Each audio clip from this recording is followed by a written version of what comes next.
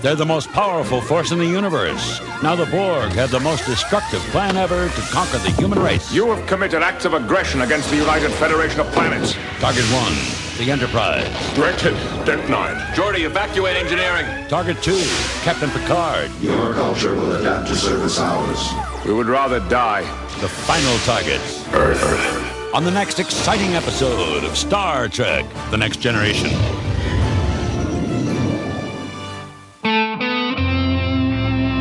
Hello, everyone, and welcome to Discussing Trek, a Star Trek Discovery podcast, an unofficial podcast about the CBS All Access series Star Trek Discovery, and now Picard and more. Today, we're going to be talking about the final episode of Season 3 and the first episode of Season 4 of Star Trek The Next Generation, entitled The Best of Both Worlds, as we continue our Discussing Picard series. Like always, I'm your host, Clarence, and I'm joined by my fellow co-host / Trekkies, starting with none other than the Who story himself, Cal Jones. How you doing, man? Dude, I am happy to be back. I enjoyed watching this, and I have a lot of notes, so I'm ready to go. Awesome. And also on the podcast tonight, we have the Trek historian, Jonathan Shorts. How you doing, man? I'm doing good, man. Doing good. Been missing some podcasting here for the past month. Some Trek cast neglect we've been experiencing. But I'm good, man. I'm excited to talk about this episode. I think, as Cal said, I've made some notes, and I think we have a lot to cover. Yeah. Awesome. And last but certainly not least, we have the Stargate historian himself, Jeremy Barrow. How you doing, dude? I'm doing well. I too have been going through withdrawals, but I think I'll be okay now. Now that we're back to the show. Awesome. And guys, what we do here on this podcast is review each and every episode of Star Trek on CBS, Star Trek Discovery, Star Trek Picard, all the other Trek stuff that's out there in the Trek sphere, Trek universe right now, in somewhat excessive details, and in addition to talking everything Star Trek. So guys, I'll just leave it open to what have you guys been up to? Anything interesting been going on in your worlds lately? I think since we last recorded, we recorded a review of the first appearance of River Song on Discussing Who. So I had a ball, like so much fun doing that. So that's what we've done on there. And you and I had a fun talk this weekend with our friend Ryan Stevens about Titan. So that was kind of like the highlight of my weekend. So that was fun to do. Well, on my end, I actually got a chance to do a speech a little 15-minute speech at Nerd Night Memphis a couple weeks ago on dealing with toxic fandom, which I talked about on, at the end of one of our, last few episodes. And that was fun. So I actually got to do that. And if you want to check out what I talked about, you can head over to medium.com/discussing-network and check out the article that I wrote there, as well as other articles about all of Season 2 of Star Trek Discovery. Yeah, check it out. Toxic fandom in the Star Trek universe. Who would have thunk it? So how did it go? So I meant to ask you about that. Well, I'm not a good public speaker, says the podcaster, but right. I still had a lot of fun doing it, man. I had a lot of fun doing it. And thanks to James Weekly for allowing me to come out there and talk a little Star Trek. So it was fun, man. It was fun. Well, the only thing I would add to that is I've read your synopsis or the written version that you just pointed everyone to. And if the spoken was as good as the written, kudos to you, my friend. I can assure you the spoken was not as good as the written. I have faith in you. Come on now. I've seen you on stage before. So there you go. So, before we go on, I do want to talk about a few awards that were handed out in the Discovery arena. So, Star Trek Discovery Season 2 wins 3 Saturn Awards, which include Best Streaming Science Fiction, Action, and Fantasy Series, Best Actress in Streaming Presentation, Sonequa Martin Green, and Best Supporting Actor in Streaming Presentation, which is Doug Jones. And also, that it doesn't end there, Discovery also won an Emmy Award.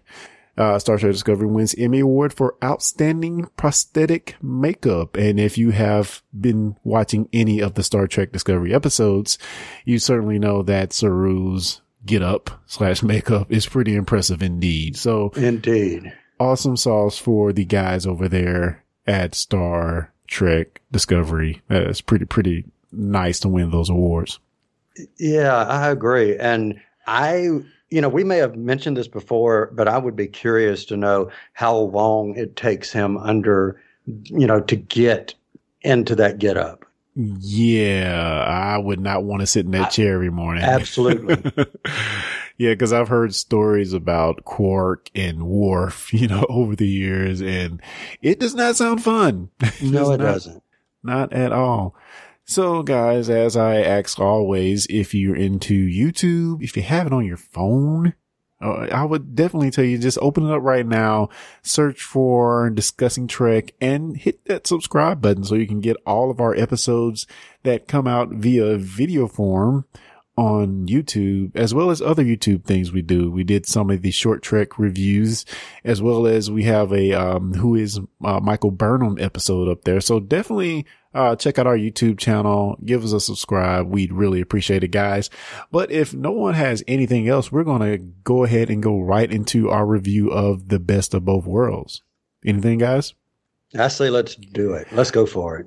Let's do it. And before we get into anything, I'm going to just say right now, guys, it's going to be some spoilers. So the statutes of limitations run out on this one. Spoilers. Red alert. All hands stand to battle stations. What gives you the right? You cannot destroy an idea. At ease before you spray him something.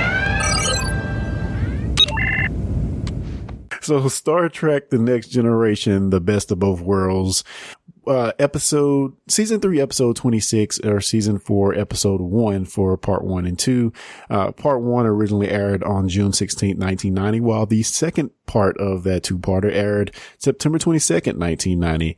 So, responding to a distress call on one of the Federation's outermost colonies, the Enterprise arrives, only to find a big hole in the ground where a town used to be. That's not funny. And discovers the Borg are behind the attack. Getting on to the next episode, having absorbed Captain Picard and his knowledge, the Borg head for Earth, leaving Riker and the Enterprise desperate for an unanticipated way to defeat them. Yeah, we're going to get the high 30,000, high level view, whatever you want to call it, of this episode. And I think I'm going to start with the man, Cal Jones. What do you think? All right. So what did I think? You know what? This took me back to it took me back to whenever I was 16, 17 years old watching this. And, oh, wow, I enjoyed this. And it made me once again remember why I love Star Trek, The Next Generation, not Star Trek Discovery, but Next Generation so much. I love the cliffhanger aspect, and I'll get into more into that later. But, yeah, I really enjoyed it. Awesome, Cal. So, Jeremy, John, what do you guys think of the episode? High level view. I think, and I've thought this before when I watched the series previously, this is probably my second most favorite episode. I guess I could group both into one episode. But as far as story and content, I really like this. This is, I don't know, I kind of get a DS9 feel from it as well. Interesting. What about you, Jeremy? Well, I think because I watched the whole series in like a reverse order, starting with Voyager and working my way back, it was not what I expected. Like the Borg were different than what I expected. So that was a bit of a jolt. But it was an enjoyable episode. I really liked it. But it was just different knowing what the Borg evolve into later on and seeing that first and then coming back to this. It threw me off a little bit. Awesome. So guys, we'll go ahead and try to dive into some of the details in the episode. I'm happy that everybody took a lot of notes. So let's get into it. So the Enterprise gets a distress signal from Jury 4, only to discover that life on the planet has been eradicated. In fact, the colony was a massive crater hole. So first I want to ask you guys, did this scene remind you of any other similar things in Trek lore? And I have one specific instance in my mind, but I want to throw it out to you guys first. My first impression, my first thought was like the crystalline entity. When it attacked Data's homeworld, and there was another world where they just left like the one guy and his wife. Huh. Yeah. Oh, that is a good one. I did not think of that one. Because that's the one with the house. You're right. Oh, man. I did not think that's a good one, though. That is a really good one. What I had in mind, it took me back to, and I think, Jeremy, you said you just went back through Enterprise. It reminds me of the Xindi attack on Earth in Enterprise. And they showed the scene of, I think it was Florida. It was like a big crater. Yeah. Oh, yeah. Yeah, that's kind of what that reminded me of. And there was also the land in the Omega Directive, where they actually made the Omega particle on Voyager that was just decimated. Yeah, it blew like a little hole in the planet. Yeah. Huh. Which kind of surprises me. Like, it was a big crater from the view from space, but somehow this lab was still standing. Yeah, don't try to pull things. Don't try to pull it apart. Yeah, everything breaks apart when you dig in a little too far, which we might discover on this episode. I don't know. Start pulling threads, it's going to fall apart. Well, just ruin it for me, why not? That's what we do here. So it would seem that the Federation is not ready. After all this, in the episode we reviewed 2 episodes back, Q Who, we get the vision of, the Borg and what they possibly may do to us once they get here. We've had all this time and, looks like the Federation isn't ready. Then we have Commander Shelby and Admiral Hansen. I kind of want to just get your initial thoughts on the whole Shelby debacle. And also, I want to kind of get depending on what your reaction is, I'm kind of assuming what your reaction is going to be, but depending on what your reaction is, and would the reaction be the same if she were a guy? I'm throwing it out there. Okay, so let me go first. So I don't know why, but a lot of times when I'm watching something, it's hard for me to take myself out of the complete context of knowing everything that's happened since. But for some reason, and maybe it was because that cliffhanger made such an impact whenever I originally watched it, I didn't know if she was really a character that was coming in to replace Riker. Because if you look at it from when this was airing, and the 80s was notorious for having, your cliffhangers and, especially the nighttime soap operas, they were notorious for having, cliffhangers of, end of May. And then, you come back in the fall and you pick back up, even though, series kind of do that a little bit today. Star Trek really did this in this episode with Picard. And to add a little bit of weight to that, we've already seen a original member of the crew from season 1, Tasha Yar.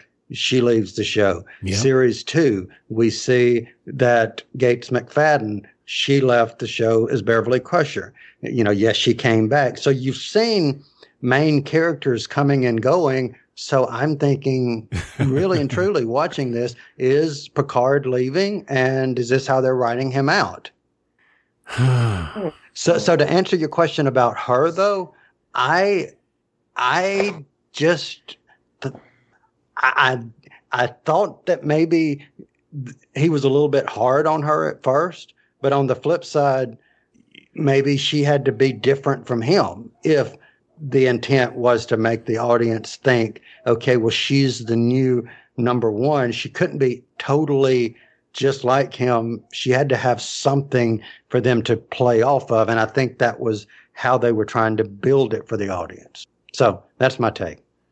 Yeah, interesting. And I think the thing that they try to portray in the episode is that they are more similar than different. So it was almost like they were butting heads, because they were so similar, or at least when Riker first became a officer, because he laments to Troy about, how have I changed since I've been in this position? And I don't know, being on the commanding officer on the flagship, you probably are going to change just a little bit. And I think still is mostly for the better. But in any case, when you talk about Shelby, I think she was almost too direct. And she does some blatant things that would piss anybody off. She freaking goes down to the planet.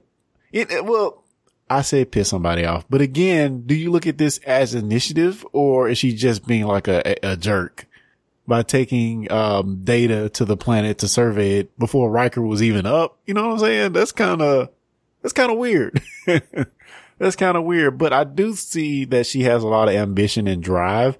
I think, like some people, they just don't know how to convey that in a fashion that's not going to piss somebody off. And I think that's what she runs into a lot. I think she has good ambitions, but she does stuff and doesn't really think it through on how it can affect, other officers. And to me, like, to be a command officer, that should be part of her training, to know how what she does is going to affect other people. But she seems to have no care or worry about anything she's doing. So it's kind of easy to fault her, but she does come off as pretty harsh at the beginning and just clueless as to what she's doing is wrong. So I don't know. What did you guys think?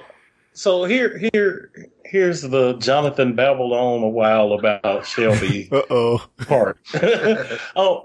First, minor thing, somebody needs to look into this Admiral and his interpersonal relationships, because that just seems a bit weird.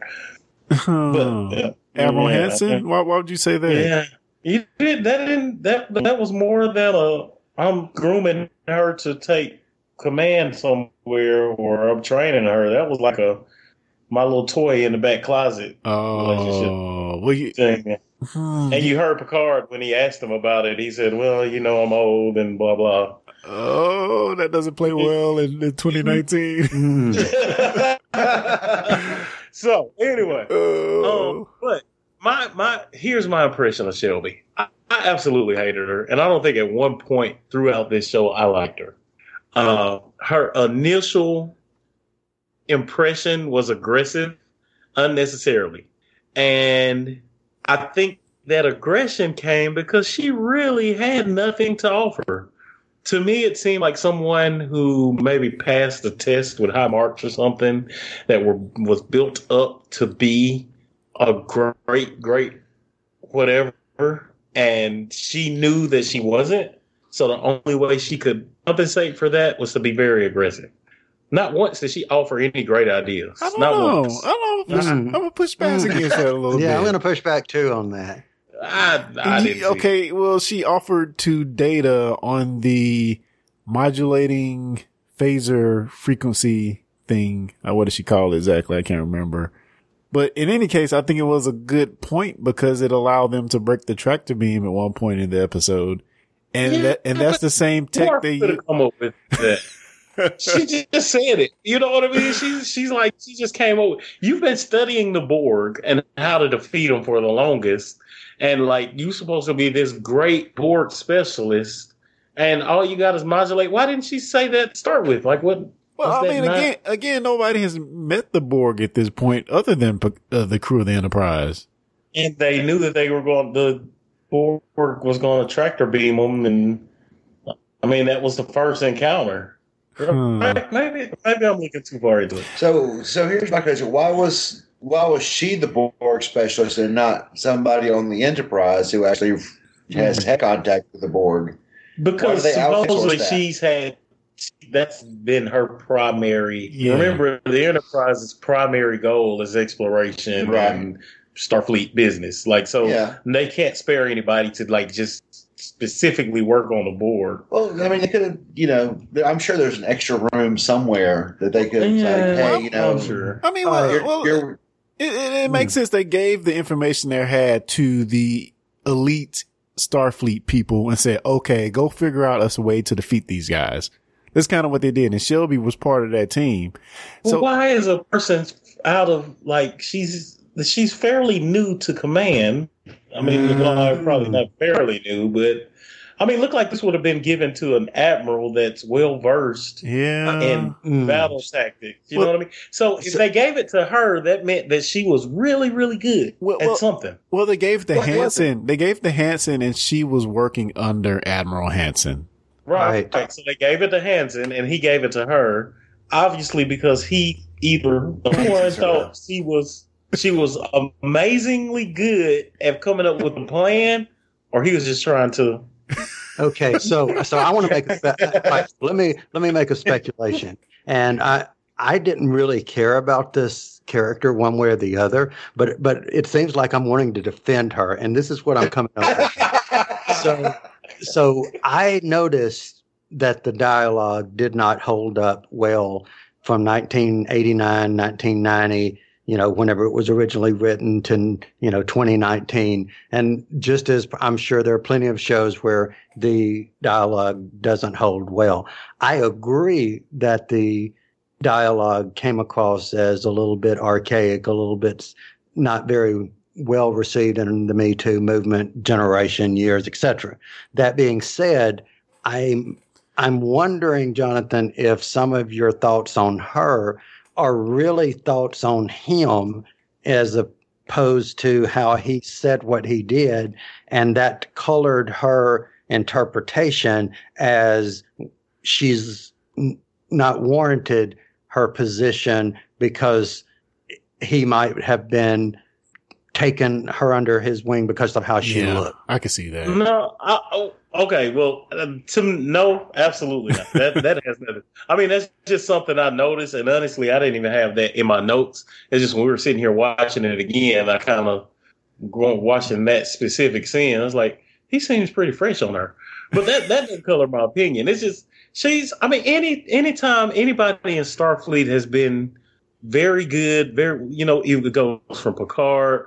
I know even Riker, I know a couple of times it was mentioned that he was the same way when he first came aboard the Enterprise. Really, he wasn't. Really, he was not. Riker was nowhere near that. He was not that gung-ho. He was not that. You better believe if he had anything to do, he ran it up the chain first. He never did it without consulting anybody. I can agree with that. That's just never been anybody. She was blatantly disregarding the way things happen in Starfleet to try to make up for a lack of not knowing enough about her job to get the promotion. You understand? So you're sitting here, you're on the Enterprise, and your goal is to have Riker's position. This is the best ship in the fleet, under the best captain of the fleet, and supposedly the best first officer in the fleet. What do you have to offer that would suggest that you can take his place? Absolutely nothing, other than you're supposed to be the expert on the board, but you have no answers right now. Well, so if you have no answers on the board right now, and you have no name for yourself, the only purpose of her being there was to push him out of the way. And how are we going to do that? We're going to make him look bad and make him look complainy. You get me? That's what I took her for. Yeah, well, she was the supposed expert on the Borg, and she had the Admiral's favor. I will agree that could cause, but I think she has some okay ideas as well. Now, did she do some things that are an absolute no-no? I mean, if for starters, going to the planet may have pissed Riker off a little bit, but when she went to Captain Picard's office after he told her point blank no, that's when I just I was through with her. I was through her at that point. Okay. But she even said as much when he took her to the quarters. She's like, I'm going to do everything in my power to convince Captain Picard I'm the person for the job. Oh, see, that would have been the perfect time to say, I'm going to do everything in my power to help us solve this board problem, and maybe I'll get a promotion because of it. That was her primary goal, was to have that job. Yeah. But you want to know what but let me say this. I commend anybody for being as passionate, Jonathan, as you are with your stand on that. So I applaud you. He's not wrong. He's dude. The hate is running deep. The hate is real. You know what? I don't think it's hate. I think it is. You have an opinion and you're standing by it, and I applaud that. Dude. One of my favorite moments in the episode, and if you did not catch this, please go back and freeze frame it.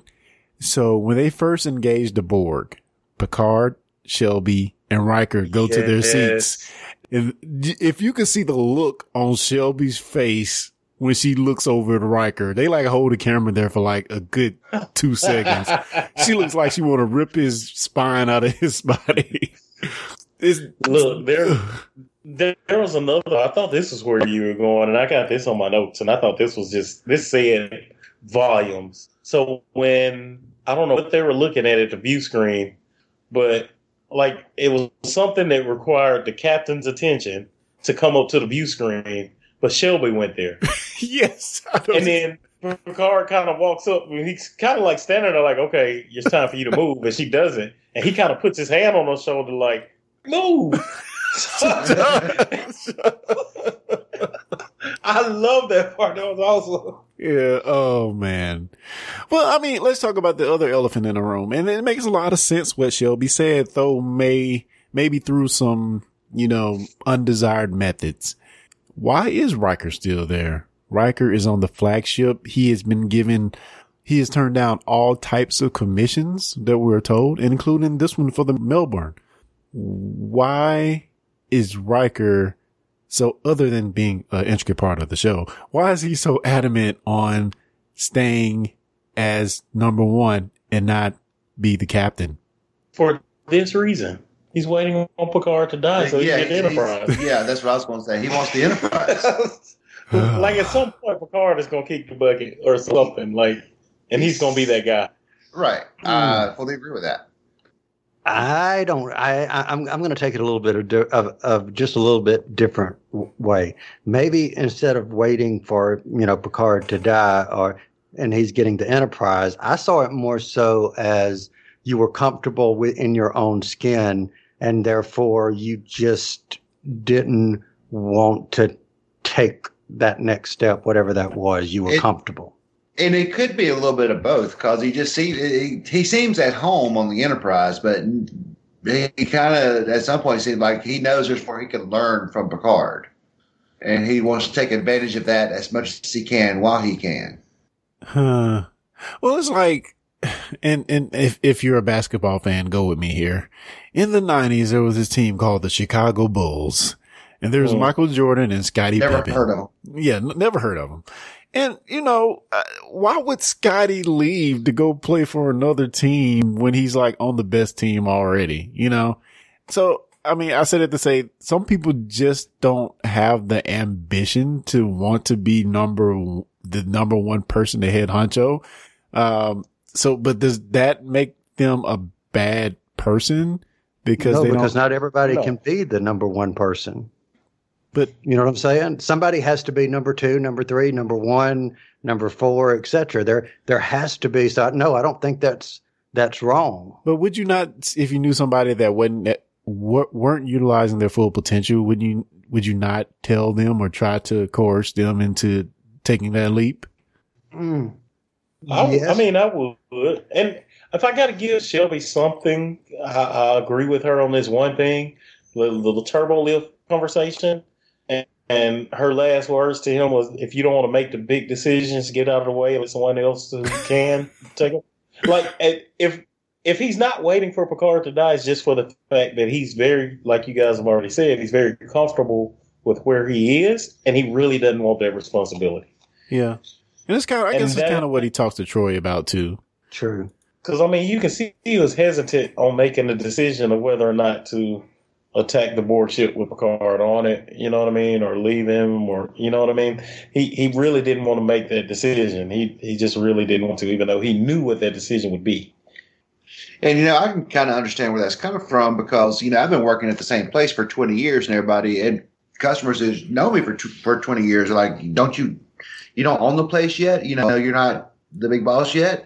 And I'm like, I've seen what they do, what they have to deal with on levels higher than mine, and that's just not something I want to deal with. So I'm happy where I am. So I understand that. I understand that aspect. Interesting. So we are here several minutes into this review of Best of Both Worlds, which should highlight Picard. And we have rarely mentioned Picard. So I want to kind of just go around the horn and ask, like, how does this episode actually impact the life of Picard? I mean, we have some obvious reasons going forward, but, we've not even talked about him. And for a large part for me, even though he's like an integral part of the episode in the latter half, it seems like a Picard light episode. I mean, what do you guys think? It's a heavy light episode. I mean, like you said, it's all about Picard, but not really about him at all. But isn't that the brilliance of the episode? Because it is a pivotal moment in the characterization of Jean-Luc Picard, and it's more about what happened to him and less about what he did. Right. Yeah. Well, and I think Kyle can probably back me up on this. He was talking about cliffhangers back in the 80s and 90s. When a character died back in the 80s or 90s, they would oftentimes spend like a whole episode about that character without ever showing or including that character. But that whole character was about that whole episode was about that person. And that's kind of what it felt like. If that makes any sense. Oh yeah. I know exactly where you're going, especially if they killed off a character, let's say at the finale of the previous season, you spend the next season opener explaining what the other characters are doing without that person. So in a way I get where, and I can say this similar is how they potentially would have reacted and been on the Enterprise without Picard, because they had to say, what if he doesn't come back? Well, let's talk about the moment. We see where the Enterprise engages the Borg. They express a direct interest in Jean-Luc Picard, calling him by name, and before we know it, they have beamed aboard the bridge and swiped them away pretty quickly. I love seeing war fight on the bridge. It's just like the best thing. I'm sorry. But what are our thoughts on the moment? And I want to ask you guys, like, maybe Cal can remember, but how did you feel when you first either knew about or saw this moment of Picard as Locutus of Borg? Bleep. Seriously. I mean, I can remember thinking, like, okay, what? I mean, because I didn't know what, I had not read in TV Guide. I didn't know what was happening, had no idea what was about to happen. And my first thought was kind of like what I alluded to at the beginning. He's leaving the show. Interesting.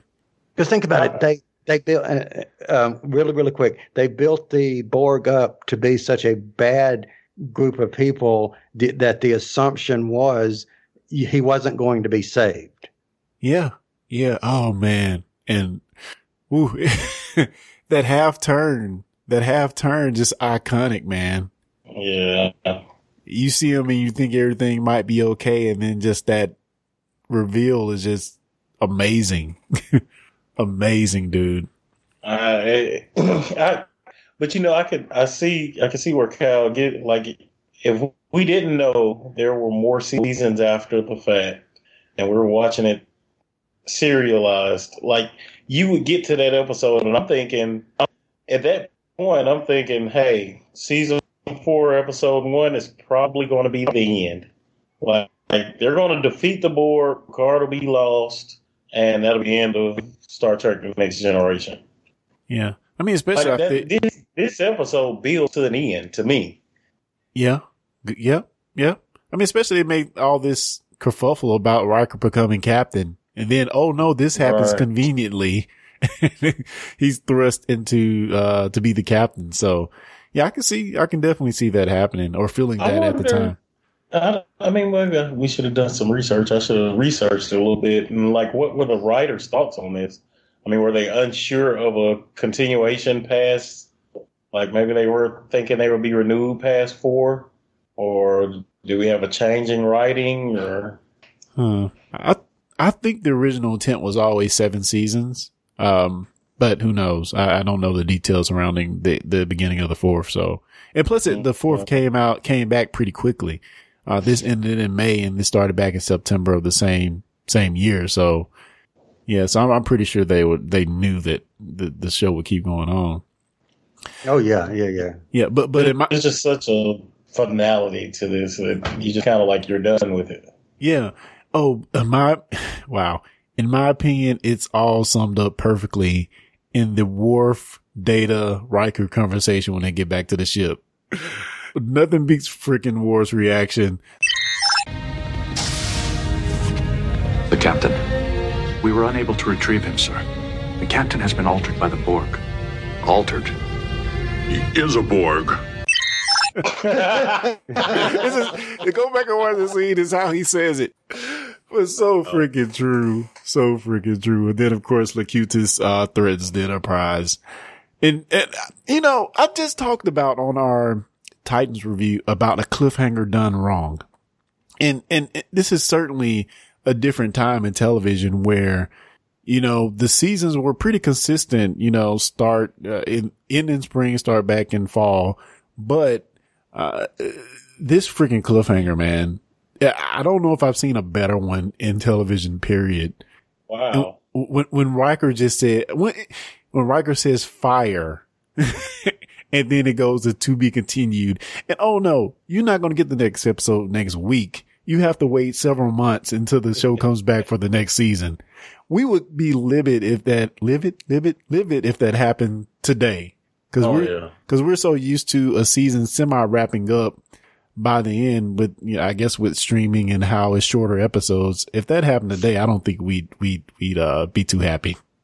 No, not at all. And we'd be scouring the internet looking for spoilers. See what happens next. Man, I do the same thing with Dragon Ball Super every Saturday night. Dude, the Super is over already. Not on Cartoon Network. Oh God. Okay. Yeah. You're watching the anyway, we digress.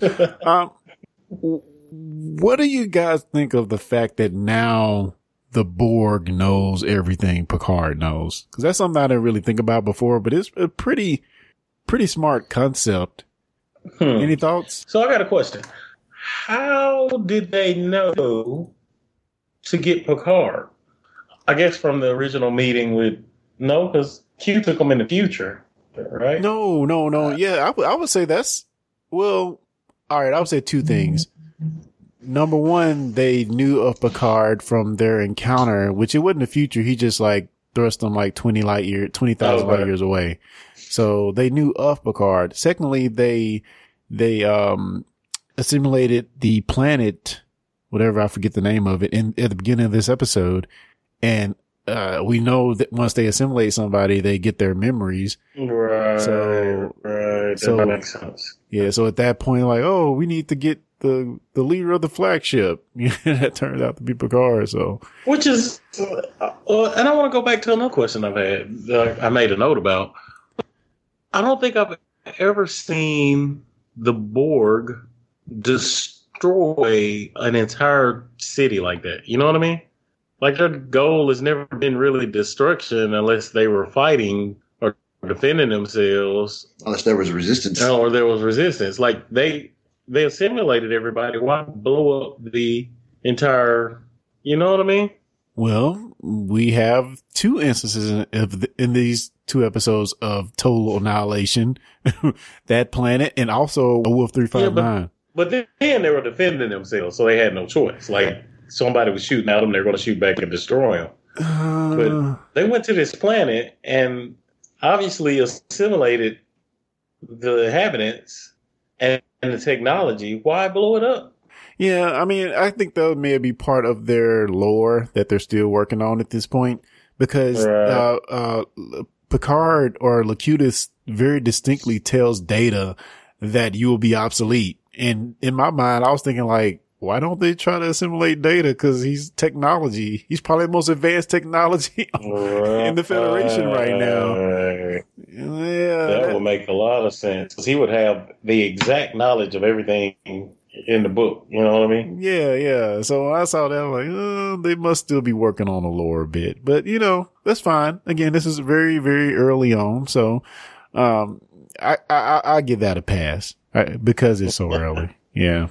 Yeah. And I guess it kind of skews your view when we kind of watch, like Jeremy said earlier, you kind of watch the Borg and Voyager, and then you come back here. It's kind of hard to be objective.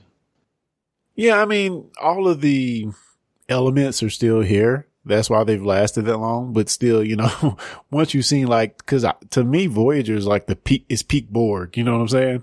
Yeah. And especially what they did with Jerry Ryan / 7 and 9 in that series, and coming back here, you're still at the early stages. And oh man, that scene in this 2-parter where Picard is being assimilated, and then they have that one long tear come down his face. Yeah. Yeah, that was no. that was some dramatic stuff there, man. Oh man. I wonder what was he resisting? I guess he would have to be. Yeah, I think it was showing him trying or attempting to resist. So speaking of Wolf 359, did anybody besides me just wonder what Cisco was doing amongst all of this kerfuffle? I did. That was when they said Wolf 359. I was like, Cisco. I got to figure out where he was. Yeah, I was looking at the wreckage and figuring out which one he was in. Yeah, that made me want to go back and watch that episode again. Was he on? I thought he was on wasn't he on a space station? Or a ship. He was on a ship. It was on a ship. It was on ships. I don't know. I think it was a space station there, but he was on a ship. Well, they mentioned Melbourne. They mentioned 2 other ships, which I didn't write down. The Osho and sound like they said Toy Story, but it wasn't. Probably Toy Story. Yeah, Toy Story or something like that. And the Osho and the Melbourne. But the Melbourne was the one the Admiral was on, which the one Cisco was on, he ended up taking command of that one briefly because the captain and the first officer were dead. It's a good thing that I don't know. That requires a quick Google, maybe. So where is Wolf 359 in relation to Earth? Well, according to isn't that like the closest star? Yeah, to Earth? You're right, Jeremy. According to my ancillary search here, is named in the star chart of a stellar neighborhood with Sol at the center. So it's somewhere around the Sol system or quadrant 001, or was it quadrant? No, section. What do they call it? Sections? No. Keep me honest here. I would say you've already used up all the knowledge I have right there in that one answer. Sector 001. There we go. That sounds right. Yeah. So, yeah, I should know more about Wolf 359, really. Okay. So, on a quick Google search, Memory Alpha, of course, Cisco was on the USS Saratoga. Saratoga. We should remember that because that sounds so familiar now. And they don't mention the Saratoga in this. They don't. Well, the Saratoga probably didn't come till after all this in canon. Right. But, I mean, I show a picture. So Saratoga looks vaguely like the original Enterprise, but the nacelles are like tucked under the ship. Interesting. So, I can very well see the Borg ship taking down the Enterprise defenses and grabbing Picard, but Riker assigns a special mission to Worf to go aboard the Borg ship and get Captain Picard back. Now, a very good mission that he should be going on, yes. But how he actually gets Picard back just seems a little too easy to me. And I don't mean to like trash the episode, but it was just too easy. This dude is supposed to be your liaison to the Federation people.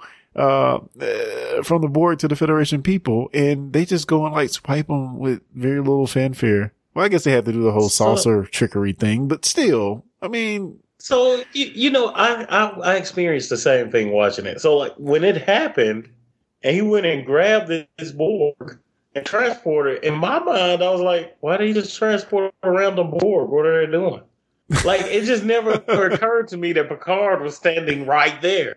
Yeah, like just right there in the open. It was right. Until like, why would he? I'm with you. Like, if this is your linchpin to taking over Sector 001, he shouldn't be just standing in the hallway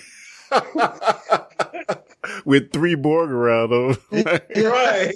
But at the same time, the way we know Borg consciousness goes is like everything has a priority.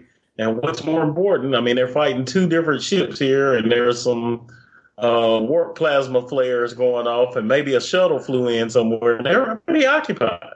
So I could see how that would happen. But like you said, that did stick out to me was I didn't really notice that was Picard that he grabbed and transported off. Yeah. Like you said, it just seemed a little easy. So it seemed like when they grabbed him, they gave him some kind of shot, some kind of hyper spray. Like, why couldn't they have used that later on, like in Voyager and stuff like that, when they were fighting the Borg, just hyper spray all of them? Yeah. Because that just seemed pretty easy. Yeah. And probably something that should be shared with others. I'm sure they built a defense by it. I mean, Shelby could have gone back as the Borg know-it-all, but like, hey, we subdued them with this hyper spray. No, she got her command of the ship. Just keep it available, just in case. I mean, that was weird. So let's just go ahead and skip to the last act, which I think it might not be the. Okay, so they make this grand scheme to use data to. Well, let me first say this: Riker is confident that they can turn Picard back and use his knowledge of the Borg as the Borg used Picard's knowledge of the Federation to defeat the Borg. And they come up with this plan after not being able to get through to him through, normal human conversation to use data to patch into Locutus of Borg and try to figure out what's going on and get to him and possibly turn him so they can stop the attack on Earth. Any thoughts on this grand idea? Was it a good idea? And what about the execution of it? Did the last act fall short because of this to you guys? Because quite frankly, for me, it was needed it had to be done because they had to explore bringing Picard back. But to me, this is the part where the episode kind of fell flat for me. What about you guys? Honestly, I liked it. I didn't have much of an issue with it. Other than, of course, I think we all had an issue with the outcome. But I think the idea was solid. I didn't understand the whole 3-phased attempt. You know what I mean? Data was trying at level 1 and there was nothing level. Like, why didn't we just start with level 3 and just go at it? But I don't know. I mean, to me, I don't think I could have seen that going any other way. Any thoughts, Jeremy? None that are coherent. No, I mean, look, I've watched a lot of Voyager and I've seen a lot of Borg plots go up and down and sideways. So, I mean, it's just, it is what it is, man. You just sometimes just have to sit back and just enjoy it for what it is and try not to pull it apart too much. It's fitting that this obsolete technology that the Borg so-called is the one that they're undoing. Yeah. Yeah. Just weird that they would say data will be obsolete very soon. Weird. Right. Kyle, what do you think about the whole scheme to separate Picard from the Borg? You know what? I really thought that it was kind of weird, but it kind of weird, but kind of worked. I think they wrote it into a good cliffhanger, but on the same note, they had to then kind of undo some of the badness that I was referring to earlier for the Borg, because ultimately you're bringing him, you're saying, well, now he's Locutus of the Borg, and then you're bringing him back out of it. But here was something that I kind of never understood. Why wasn't he just Borg 7 of 5,500, not, but why did they give him a name, Locutus? I never understood that. Go ahead. Well, they originally said they chose him, number one, because they believed that the Terran species responded better to an authoritarian system, and they felt like a face with a name would translate their intentions better to the people. That makes sense. Now, why the Borg cared about that, I don't know. But I also think it was early into the Borg character building, and they haven't quite got to the hive mind and the Borg Queen yet. Yeah, that makes sense. Yeah, though they do mention some things that I guess probably were mentioned in Q Who as well. They mentioned the what do they call them? The sensor node things, the Borg nodes. They mentioned those in this episode. They mentioned something else too that's kind of core to the Borg, but I agree with Jeremy that they're still kind of, and we talked about it earlier, that they're kind of still working out some of the kinks in the lore of the Borg. So yeah, that's understandable. So they said that Data was obsolete, but wasn't like in the movie First Contact, weren't they purposely trying to get Data because of what he knows? Well, maybe they know the folly of their mistake in this episode, and by the time the Borg and the Enterprise crew are sent back to First Contact moment, maybe by then they know that they need Data. That makes sense, right? Yeah. I mean, there's a future episode of TNG, and we'll never talk about because it's a Data specific episode.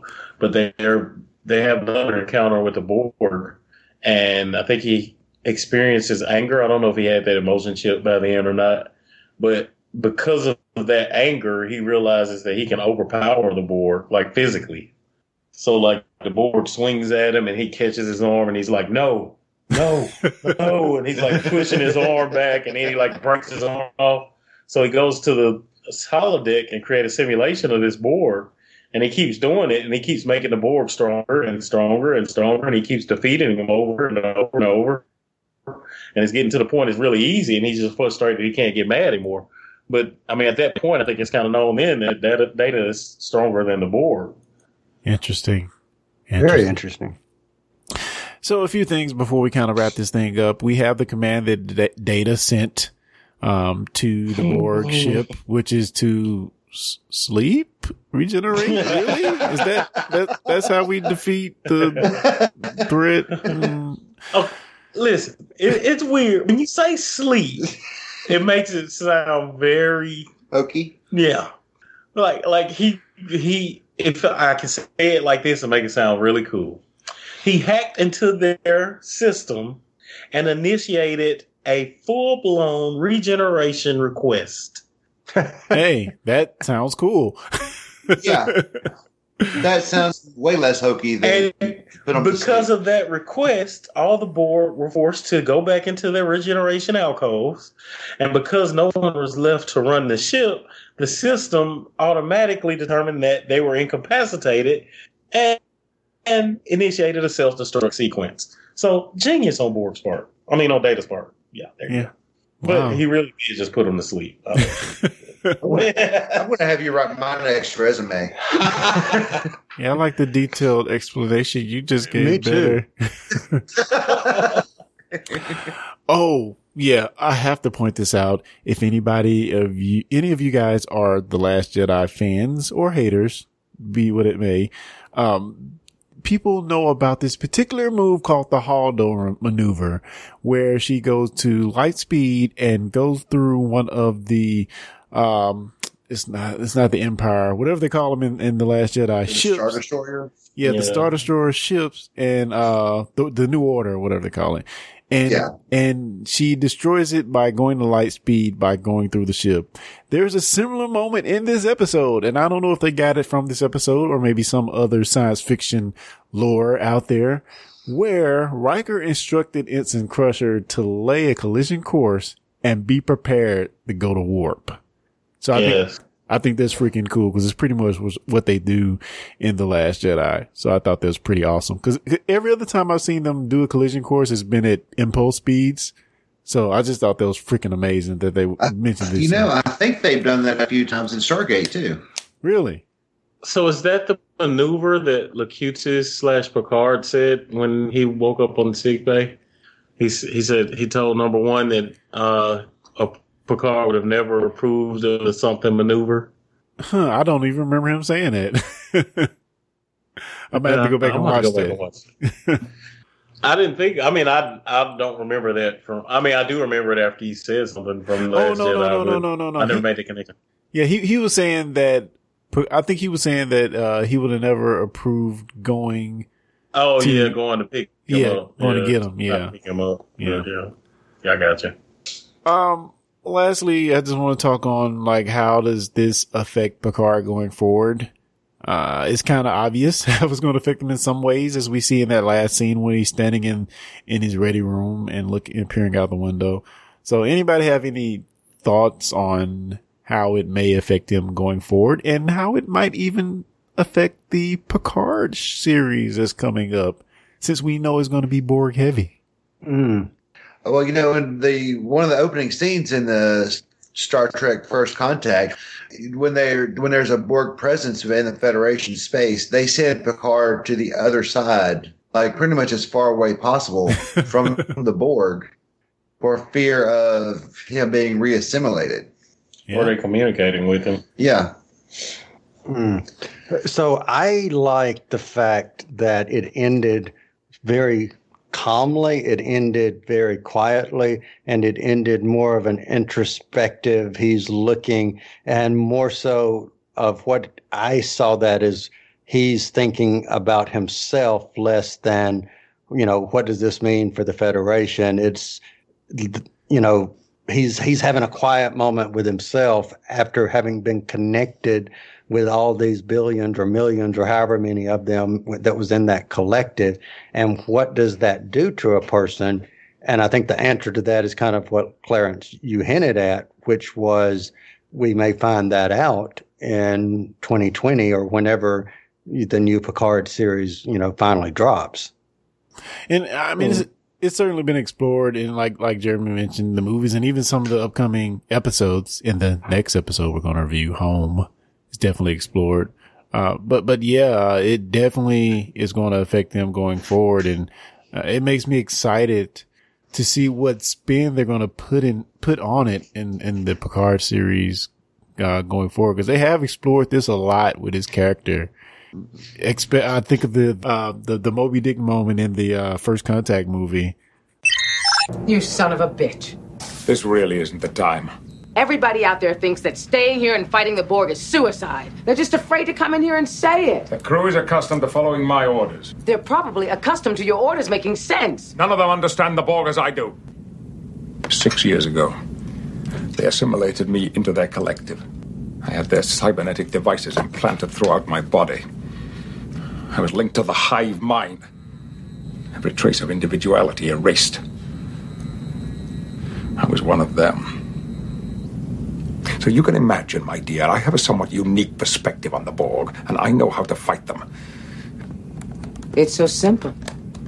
The Borg hurt you, and now you're going to hurt them back. In my century, we don't succumb to revenge. We have a more evolved sensibility. Bullshit! I saw the look on your face when you shot those Borg on the holodeck. You were almost enjoying it. Get out! Or what? You'll kill me? I don't have time for this. Oh, hey, I'm sorry. I didn't mean to interrupt your little quest. Captain Ahab has to go hunt his whale. This is not about revenge. Liar! This is about saving the future of humanity. Jean-Luc, blow up the damn ship! No! No! But it's because he has a vendetta against the Borg in that movie. So, yeah. I would too. But yeah, it's very integral to his character. What were you going to say, John? I'm sorry, I didn't mean to cut you off. Well, I mean, you pretty much said what I was going to say. It's, I think that you see a lot of, it's hard to say because you've seen the series, but I think on our next episode, we'll dive pretty deeply into the effects of what happens to Picard after this Borg incident. But I think it casts a lot of doubt. I'm like that peer out of the window of the ready room, like, to me, I see him like a lot of doubt, and I don't know if it's his ability or his future or, whether or not it's his fault or not his fault. And I think he'll deal with it for a long time from here. Yeah. Yeah. Now, my question is, where does Riker go from here? Oh, man, that is the question. Because, I mean, as much as this episode is about Picard, well, this episode kind of happens to Picard. It's not really, he doesn't really do anything, but it just happens to him in this episode. But to me, this episode is very much about Riker as well. Right.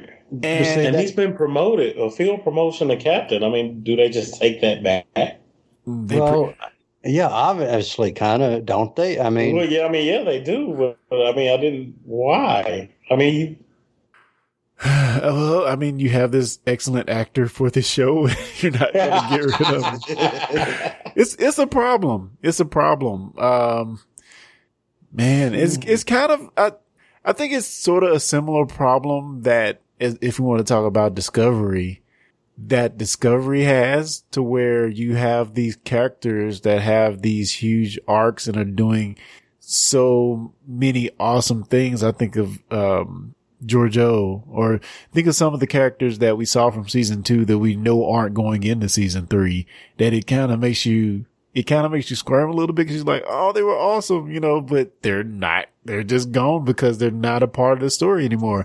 And I feel like in today's TV streaming atmosphere, we are more willing to, no matter how important that actor is, we're more willing to not let that affect the outcome of the story, I blame a lot of that on Game of Thrones. Yeah. Oh, yeah. Oh, heck yeah. Yeah. I think people kind of crave that now since Game of Thrones. Like, people kind of, like, when I first started, and of course I didn't watch it when I first started, but like, that was the biggest problem with Game of Thrones. Oh my God, they killed off the main character. Like, everybody was in an uproar on the first season. And then it became kind of like a niche thing. Like, this is why we're watching it. They'll get you built up and kill this guy off. It's so awesome. Yeah.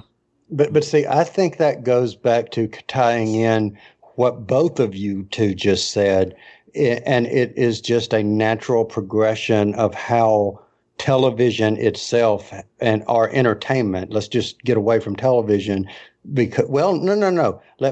In 1989, 1990, when this aired, there was not streaming. We did not have that, and that type of content didn't happen because this is what TV was. You had your 3 or 4 channels. Some people had cable, but not a lot.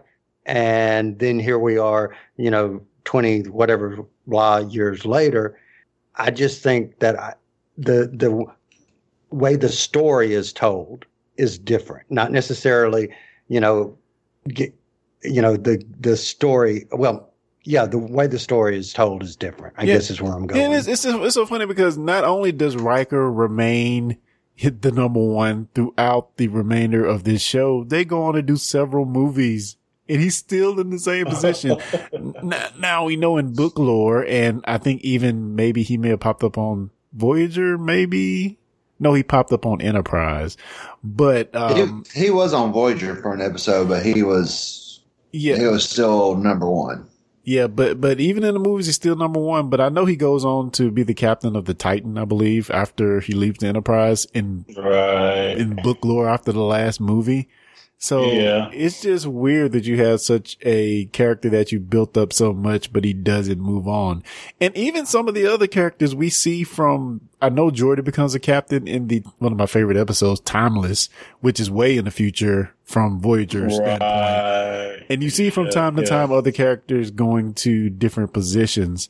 So I always find that rewarding when I do see it, but it does not happen a lot on TNG. I will say that Worf, we got to see a lot of growth in Worf as you look to see where he ended up on DS9. And there are a few characters we see that can grow like that. But when O'Brien. Yeah, Chief O'Brien as well. And there was an episode that went to the future and Beverly Crusher was the commander of a ship. Yep. She was the captain. Yep. True. She made a pretty good captain in that episode too. Cool. Yeah. But not Ensign Kim. Don't hate on, you say Ensign Kim? Yeah. No, don't hate on Ensign Kim, man. Look, I'm just saying there was one episode where he's made a captain and he aborted that timeline. Timeless is the best Voyager episode by far, so don't hate. Even then he didn't get above Ensign. Don't hate. He got kicked out of the Federation. Yeah, I gotta go there. Don't hate. Have to get the Seven's ocular implant. All right, guys, we are ready to wrap this thing up. Any final thoughts before we get out of here and move on to something else? Any final thoughts on the episode? And if not, we'll go around the horn and see what everybody's been working on, podcast related or otherwise, or maybe what you're watching, what show you're into. Let's start with Jonathan Shores. What are you into, man? What's going on? Not a thing, man. Not a thing. Absolutely nothing on TV. This is the part of the year where all of the shows are in, and we're waiting on the other fall shows to begin. So, kind of in a lull about that.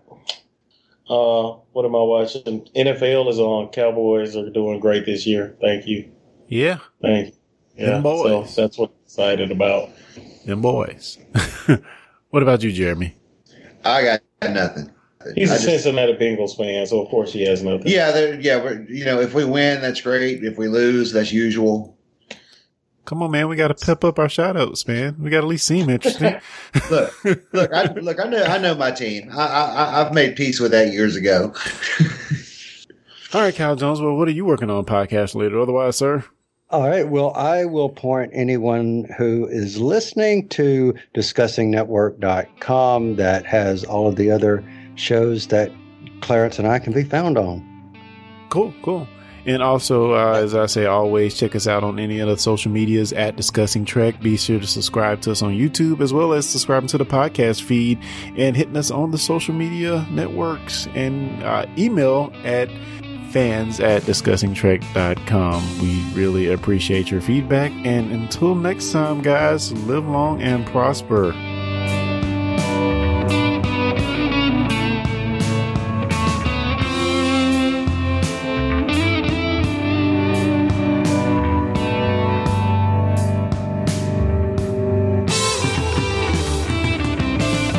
Thanks for listening to the Discussing Trek podcast. For more information, go to discussingtrek.com/subscribe.